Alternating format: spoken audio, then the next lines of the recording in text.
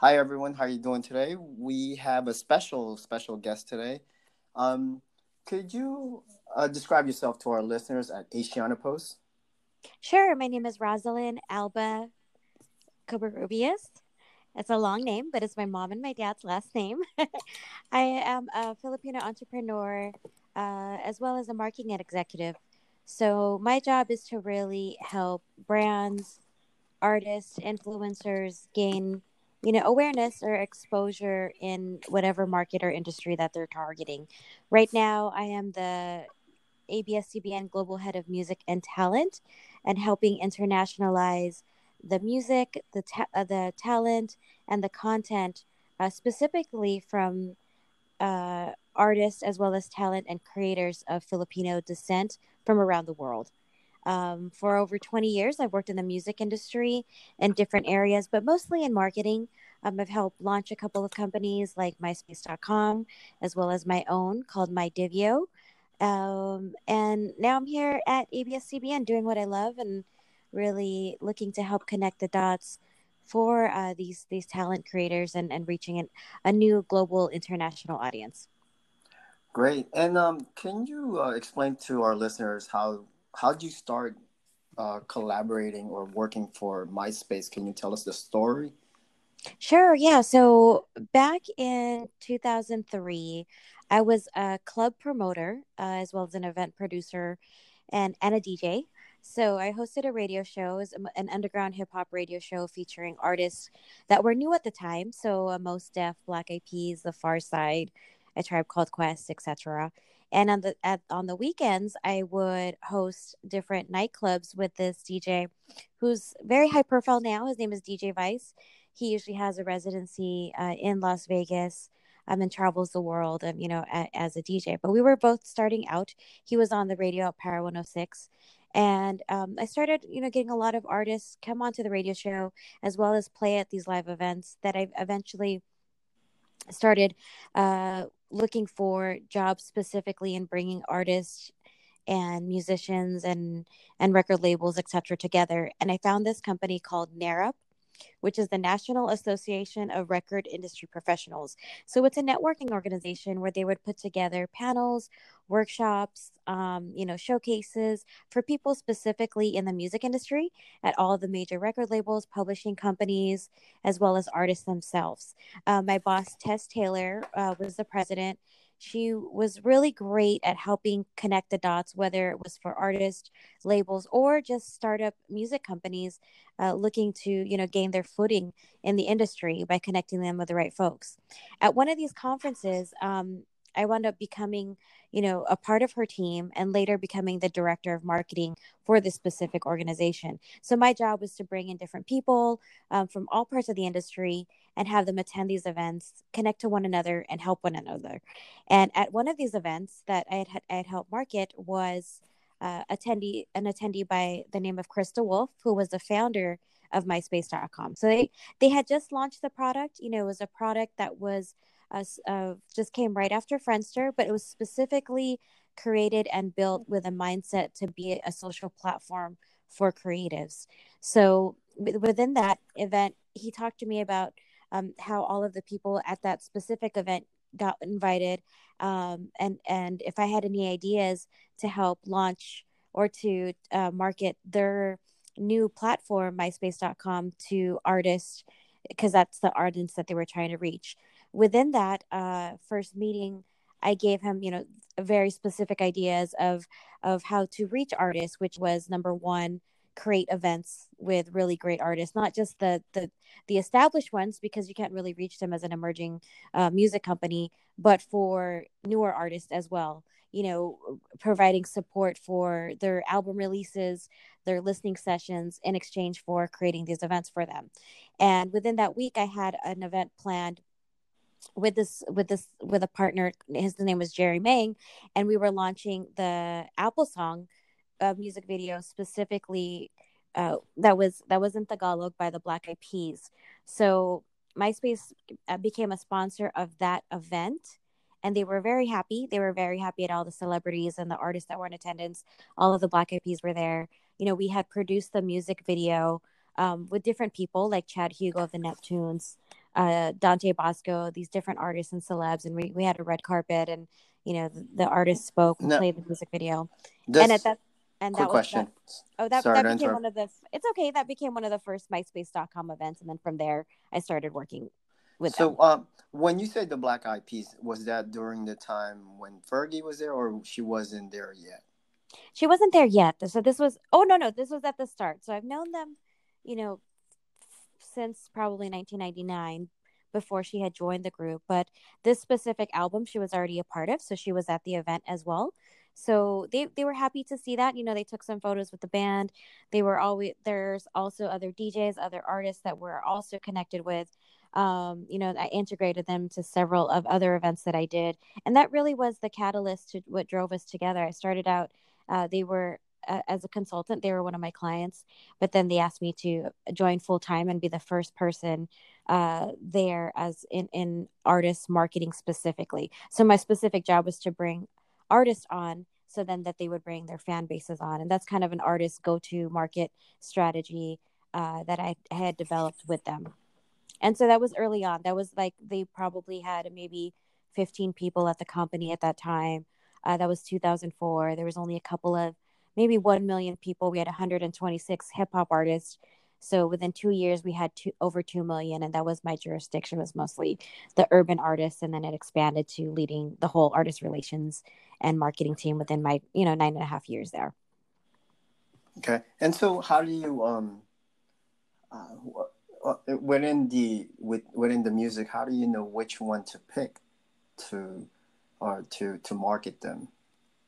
So there's within the music industry, it's very small. It's a very knit community where there's a couple of factors that you can see. I mean, now it's really easy because before MySpace, there wasn't any platform that provided any visible digital stats, right? So you can kind of see like the more friends they had, the plays that they had on their profile, that probably means something. It doesn't necessarily mean that they're great, but it means that there's a following and enough for you to consider to listen to it, and then it pops up on a chart. And now it's the same thing with social media on Instagram or YouTube. If something has a lot of plays, there's an audience for it, right?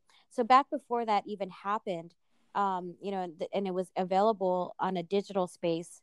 There's a music industry that existed of A&Rs, and A&Rs are the people that go out and find these artists throughout the world, that see something in somebody, and a talent. And um, being a DJ and, being somebody that chooses music specifically to create a vibe in a room, or to create, an experience where people are feeling good or feeling the music, you already know what type of music people want to hear. So, having that ear since I was in elementary school when I first started DJing, I could already know when a song is like a really good song that people will like, and it could potentially be a single. That's number one, hearing the music and seeing that it's good. Second is live performance. And anytime any artist wants a successful career, they have to be great at performing live. So even if there's only three people in a room, but you can see that talent early on. And I've seen a lot of artists perform in small rooms. I've also produced a lot of these events where there was only, a couple hundred people in the room at the time, and you see the audience react. You already know they're going to be, they just need additional exposure to get more people to get that feeling around them. So there's that. And then there's word of mouth, of course. Your friends that you trust in the music industry, you play them something, they hear it. And the more that your trusted network, or you hear about an artist, by the time you hear about an artist by the third time, you know that if the music industry is aware, they have a following that come to, pay to go watch them at a show, or even go for free. But like the Black Eyed Peas, they had a very cult college group following where people were coming to all of their college shows, and they were selling out these rooms. So then, they got the attention of a major record label. But that was my job. Even before these some of these artists had record deals, I would play them on our radio show, and then, or I would feature them on MySpace.com, and then eventually that they would get signed. Okay. And so, what motivate you to be in this industry? What motivated me to be in this industry is that I just always loved music. I've always loved the feeling of being able to play a song and, you know, have that personify an emotion, whether it's making people feel good or making people feel understood if it was a sad song. I just always loved, collecting songs and listening to the radio and discovering that new song or discovering that new artist to share with other people. I went through a lot of, different, whether in college or, my early jobs, and finding out exactly what I wanted to do in the music industry. But it was the more that I worked with different companies, different artists, I always saw that there was an opportunity and a hole and a need for marketing support for these type of either companies or talent that need that. So it was really coming from a place from, originally I wanted to be the DJ. I wanted to travel the world and just play music. And I just wanted, and then it became, I loved being behind the scenes. I loved booking the DJs. I loved producing the events and putting other artists on stage. And then from there, it grew to how much further can that happen. And now it's like it's an amazing one. I can book an artist for an international radio station or a big music festival, or being on TV and they've never been on TV before. Just those things that excitement is what still drives me until this day of enjoying what I do. So how's the feeling being around this artist? Do you switch to a different tune as when you talk to them, or when you're doing tours with them? It all depends on the artist. There's different. I I always remain who I am, 100% myself. I'm from Walnut, California. I'm Filipino. I have a mom that I'm super close to, my family. And I think that's what, helps develop these close relationships with these artists. I don't really change, whether you're an emerging artist or whether you're a huge established artist. Not to say that, um, they're, there's still a I can't remember the phrasing, but no, the interaction is very personal. But every artist is different. So some artists like to be by themselves. They like to be introverted and they only come out when they do interviews or they perform.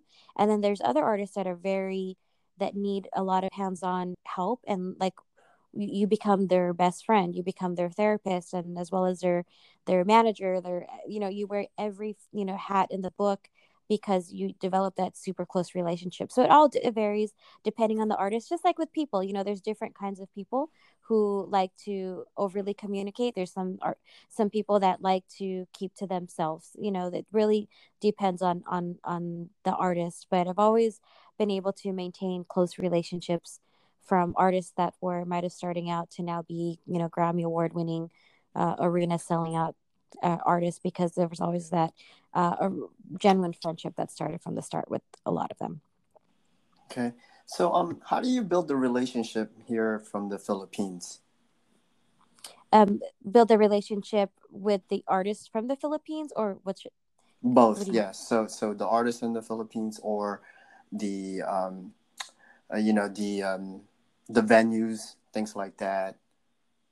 So how do I build a relationship between the artists in the Philippines and United States venues and radio and all of that? Right, exactly. So if Okay. a younger listener is listening to our podcast, and they have these questions in their mind, like how does that process work? Sure. So, in the music industry, and if you're young, this is what I learned early on. It's really about the relationships. So, you know, everybody that you meet at every event, whether it's a listening session, whether it's in college in your group, whether it's you're interning at a radio station, and you always keep those relationships with you, because those different people, especially if they stick to careers, will be in different parts of the music industry, especially your colleagues. So a lot of my myspace.com colleagues, they work at the biggest music companies in the world now.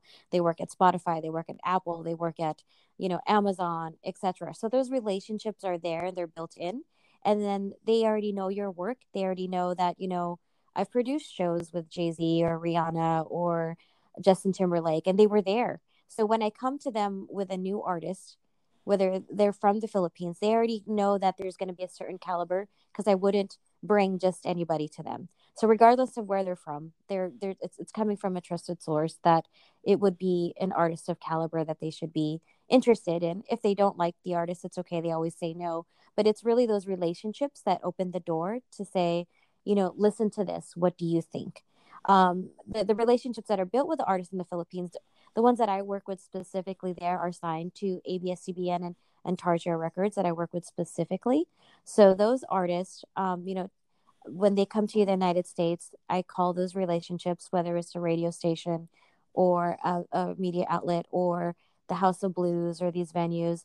And, it's a pitching phase. You tell them who the artist is, what their social media following is. A lot of the artists that we work with, thankfully, they have a huge social followings. They have Billboard charts in the Philippines to show that they've already have an established career, but now they're just creating music in English, or they're creating music with American producers, or they have a certain sound that's now international. So it's an easier sell per se than just a brand new artist that has never had any sort of foot in the music industry. So I would say it's for twofold. If you want to be an artist, it's definitely, or if you want to be somebody that's behind the scenes in the music industry, it's always about the relationships. It's always about, having that group of people that you can turn to that will respond, when you're reaching out to support and developing a social currency. You offer them help and they offer you help back when the time is needed, and it'll continue to grow from there. Okay, we'll shift on a different question here. Now, I seen that on your site that you had interviewed Justin Bieber, right? And Mm-hmm. how was that experience for you? It was amazing. I mean, the funny thing about Justin Bieber is his manager, Scooter Braun, used to manage this artist named Asher Roth, who was very popular in MySpace. And we did a couple of things with them. And Scooter was messaging everybody about Justin Bieber when he first discovered him. He discovered him on YouTube, and then he had got into contact with Justin Bieber by finding his mom on MySpace, and they exchanged information. He flew to Atlanta, and the rest is history, right? Justin actually sang for Usher. He sang for Justin Timberlake, and it was eventually Usher that was the person behind him to to go into partnership with Scooter to create a label or production company, and then eventually Justin Bieber got signed to Island Def Jam. Well, in that process, again, if you think about what we usually do, and we're trying to get people to listen and to pay attention to artists, we call our friends in the music industry. And so I was the head of artist relations at MySpace.com. Scooter's team had called and asked if we could have Justin Bieber come by the office. And at the time, he was fairly new. But I watched a video and I heard him sing Neo, and I thought he was amazing. So I said, sure, he could come in. I'll do the interview personally, because we didn't really have any host staff. We couldn't afford it at the time. So he came to the office. We did his first live stream ever on online on this platform called Livestream, and I made him sing a couple of Neo songs, and there was thousands of people watching. And he stuck around at the office. He threw on a MySpace sweater. He was playing basketball with the staff. He was very new, so he wasn't really media trained. I don't think he even really knew what like doing an interview was, right? But Hmm. within that span of the year, Baby came out, and I was hosting the Grammys for the CBS on the red carpet, and then here comes Justin Bieber walking down the red carpet with his mom. So it was really special. So within a span of year, you see how much an artist's life can change from that. So that first interview was really an excitement. It was really like, wow, like we're here, we're at the Grammys, and then I made him sing on the spot Neo, and because that's why I had discovered him. That's why we did the live stream in the office, and then we were at the Grammys, and he sang that live on CBS, and so it was a very 360 moment. And then to see his career now, all of these years, continue to succeed. I've been to a couple of arena shows. It's always amazing to see how far these artists take their careers, and then to be that first interview, it's exciting. A lot of those artists, it was similar. Drake, his first online interview, I had done it. Anderson .Paak, I did his first TV interview. So those moments in those careers lives of those artists, even when they're starting out, is always memorable. And yeah, I'll always take that as something that till this day, it still happens, and I still get excited when those artists experience those moments. Absolutely. So, speaking of that, how has the music been revolutionized since you've been in the game for so long? The music, it's a lot easier now to release music. So part of the reason they wanted to launch MySpace.com is because before, the only way that you can release music is if you were signed to a record label. That record label then released it on physical CDs, and they were distributed, usually just locally or regionally, because you needed to have a big song or a big hit to then, or have money to be distributed nationally, right? So for example, in San Francisco had big artists like E40, or like you had pockets of New York had their artists, but it wasn't really, you weren't really huge unless you got a song on the radio and you were able to get your song into all of these stores like the warehouses, the Tower Records, and all of this. The way that the music industry has changed is that now that we're even recording an interview on a on a podcast app, right? So now anybody can just record a song, and then automatically they work with a TuneCore or a DistroKid and get their song up everywhere: Amazon, Spotify, Apple, iTunes, everywhere. So that's exciting for the artist because anyone and everyone can upload it, but then also anyone and everyone can upload it. So there's so much out there, and it's coming out every single day. There's people don't have very short attention spans. People discover music now on a TikTok video versus listening to it on the radio. And when back in the day, it was very curated, so you got the best of the best usually when you're listening to the radio, or when you didn't get to that high level of success unless that happened. Now a song could have millions of plays on a TikTok video, might not necessarily be the best song, but now because it's so popular, that song's getting played on the radio and it's getting on the charts. So it's revolutionized in a positive way. That the digital experience is a lot easier and people consume and get music faster. But then you get a lot of bad with the good when it's that accessible. Yeah, how does one balance that? Like someone, is a person like you, or someone it's want to look for a good, authentic music or musician. I think, I mean, that it just boils down to what I said in the beginning. It's like, if the artist can, how great an artist is. Number one, if they could write their own music, if they could sing without auto tune, if they perform and they give all, they can perform amazing, and when you put them in front of a crowd, whether it's one person or 1,000 people, they still put in that same energy. So I think that's really how you stand apart. You grow slowly. You have to everybody has to know your name in your local town, and then in your region, and then in your state, in order to then be nationally known, and then to be internationally. You can't, it's really hard to just jump internationally, or you could maybe off of social media, but it really takes that for the authentic good artists like a Her, like a Bruno Mars. Like a lot of these artists started out locally, just performing in small venues. Bruno was a Elvis and Elvis impersonator, Michael Jackson impersonator in a small state like Hawaii before moving to California, and then songwriting for other artists, and then he got his own album. So it definitely takes you know takes time, and it takes really owning the stage to be a superstar type of performing artist. You can have a song, you can have a hit song that on a TikTok or a SoundCloud or something like that, but to be a longevity career like a Bruno or a Her that's performing at the Grammys, you really have to have great stage presence. You have to have great songwriting skills, or just have that amazing, unique voice. If other people are doing the songwriting for you. Okay. Now, how did you come across with GQ, or how did you guys cross each other's path? So GQ, I met in Miami for my good friend Semp, and so Semp, he had a record pool as well. So artists would come to him, independent artists, and then he would pitch them to get featured on MySpace. And then I also had this program called the Official MySpace DJs.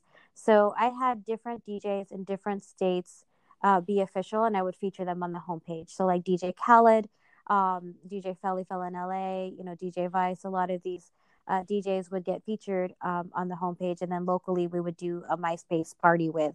So Semp or Dennis, he told me about GQ in Miami specifically, said that he's somebody that should be an official MySpace DJ. I listened to him. I watched his MySpace page, and we did a few parties together. So he became our DJ when we did shows in Miami. We did a show with 3 6 Mafia.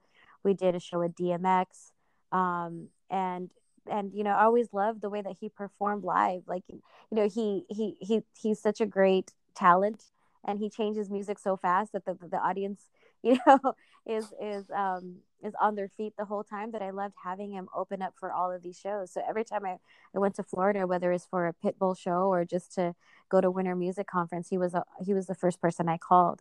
And when we had a show in Chicago with T.I. and Nick Cannon, I flew him out with Semp to DJ our official MySpace party with T.I. in Chicago. So he was one of those artists that we would have open up before we had these big concerts throughout the country. Okay, so that door is always open if you guys collaborate or working on any projects in the future, right? Oh, definitely. And we just talked last week, and he's releasing an EP, and yeah, forever.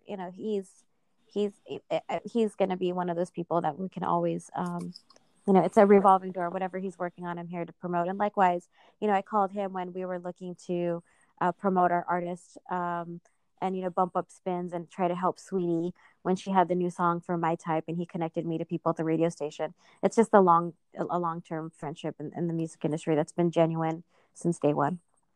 Yeah, and I think you touched this on already on a different topic.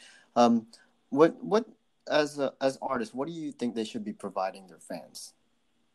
As artists, what are you providing their fans? Well, number one, of course, good music, good like um, music that they know that they love. There's a lot of artists that go into the studio that record with producers, and then they listen to the song and they don't really like the song, but they're like, okay, I want to, the producer or whoever says you should release the song because people will love it.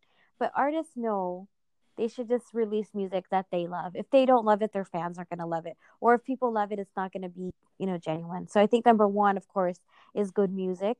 Number two is being able to get behind the music, learn how the song was created. So maybe it's some stuff on social media where you don't like that as a fan of them, you get to see behind the studio while they're recording music. Maybe it's a live stream Q&A, and you get to know them a little bit more. But I think, it starts with the music. And then secondly is providing them with other content, with other, fun stuff that they can be fans of so they can relate to you. I think we're gone from the days where, back when I was younger, Janet Jackson or Michael Jackson, they're just so far out of reach.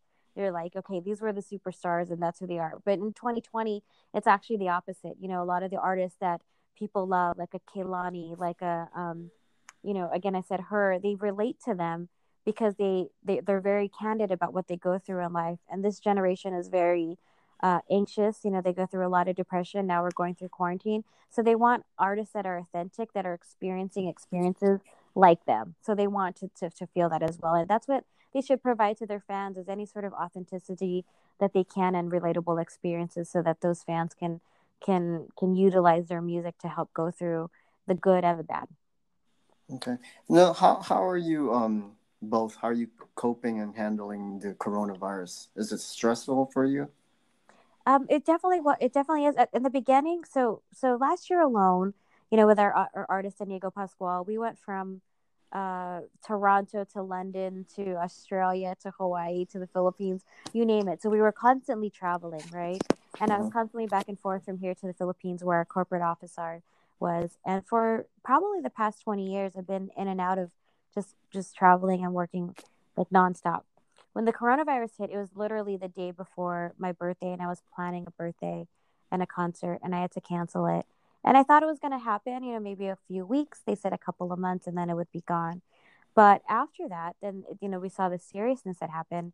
People started really getting sick. People that I know were dying. And then the music industry basically stopped. So no, so now our lives, we're no longer touring.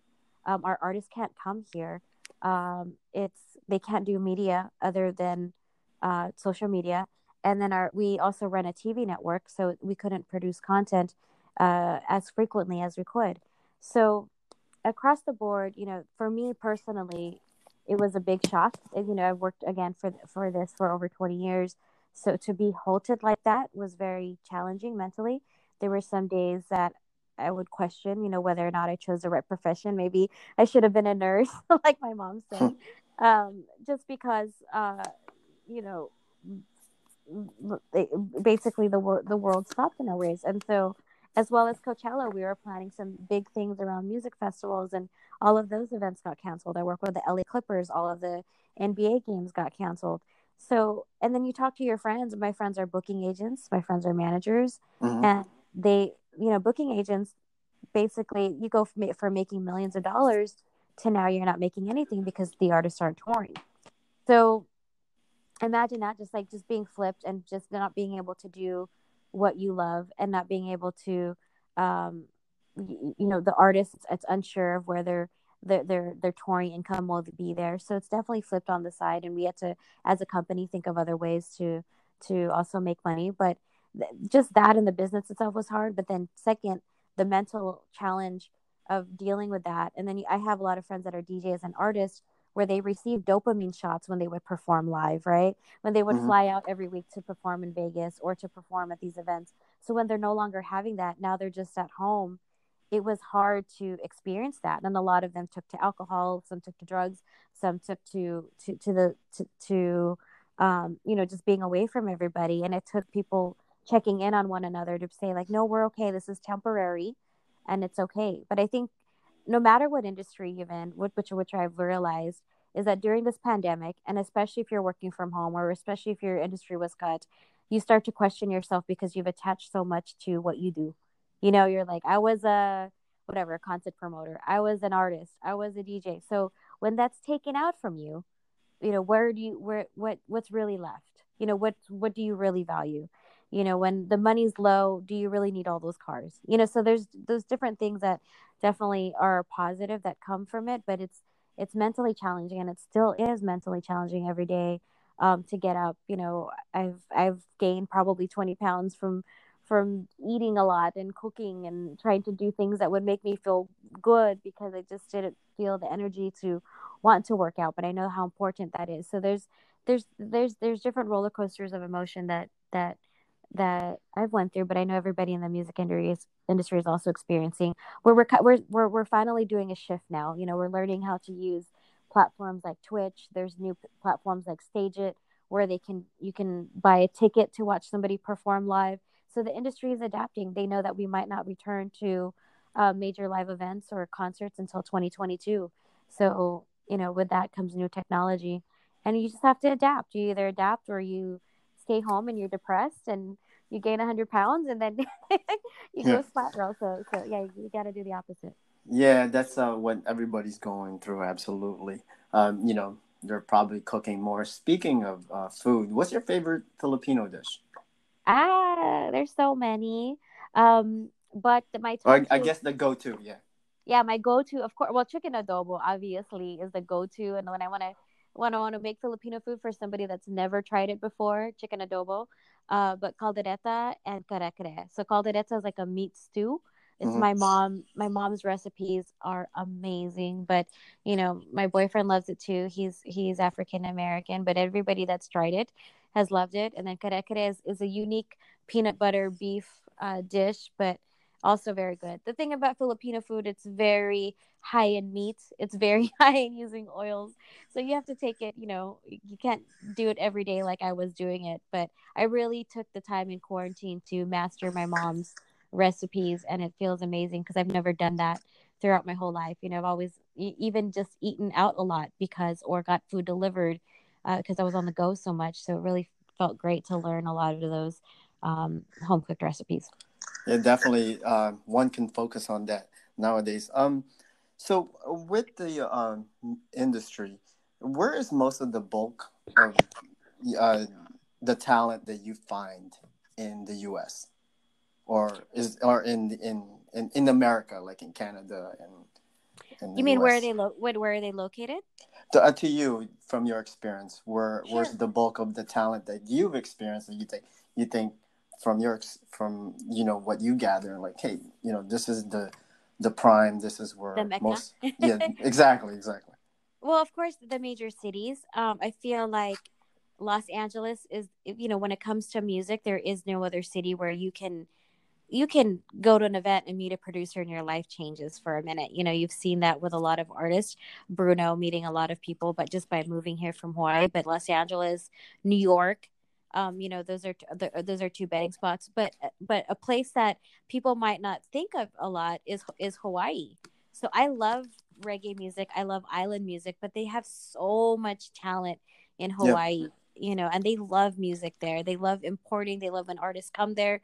They can change any song to, like, an island reggae song, and it sounds amazing. They could put Britney Spears with a reggae beat, and then they make it sound good. But yeah, I think my top three would be for sure LA, Hawaii, and New York. And of course, you have pockets of people. Canada's coming out with a lot of great music, like groups like Manila Gray. And then the Bay Area, California, Bay Area probably is ruled for so long recently with her, with Sweetie, with Pilo. A lot of these great Bay Area artists are coming out and just remaining who they are, and then, showing that on a mainstream level. Okay. So where can our listeners and uh, the people in Asiana Post, the community, uh, be able to reach out to you if they're looking for interest in who you are, your bio, your information? Sure. So my website is rosalync.com, ROSLYNNC.com. And there you'll connect to my YouTube, and my Instagram, which is all the same, YouTube/RosalynC and Instagram/RosalynC. But I oversee a platform called Mix, MYX. And so we really feature a lot of great talent. A majority of them are Filipino, but we also feature non-Filipino from around the world. So we have a radio station called Mix Radio on Dash Radio.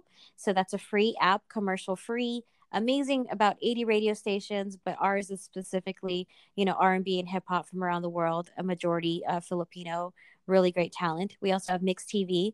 Mix TV in the Philippines is basically the MTV of the Philippines. And the United States, I like to call us the Filipino BET. So we feature a lot of really great artists on Mix TV, MYX TV, on our YouTube, on our TV network, which is on DirecTV, Spectrum, Cox, etc. Over 30 million homes. And then on our YouTube and our Instagram. And then we just joined Twitch, and we just joined Kumu, which is another live stream app. So we do a lot of live stream shows. We have one this Friday with an artist named Albert Postis, but our schedule changes every single day.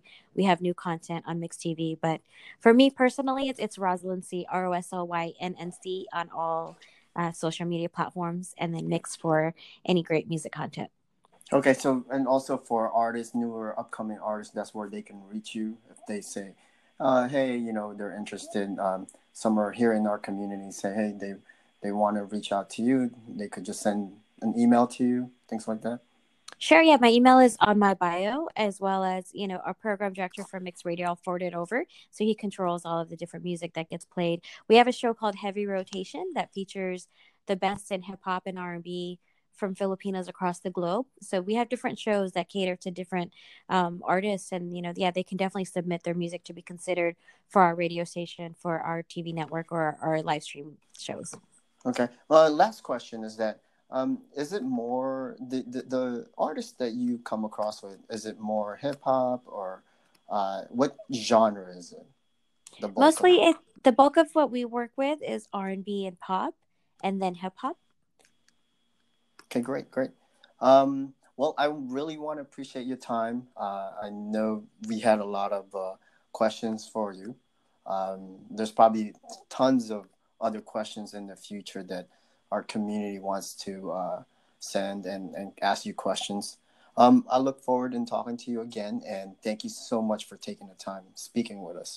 No, thank you for having this platform. And I'm really honored to be here. And thank you, GQ, for introducing us. And I look forward to reading more on Asiana and listening to more of these interviews in the future. Thanks. Okay.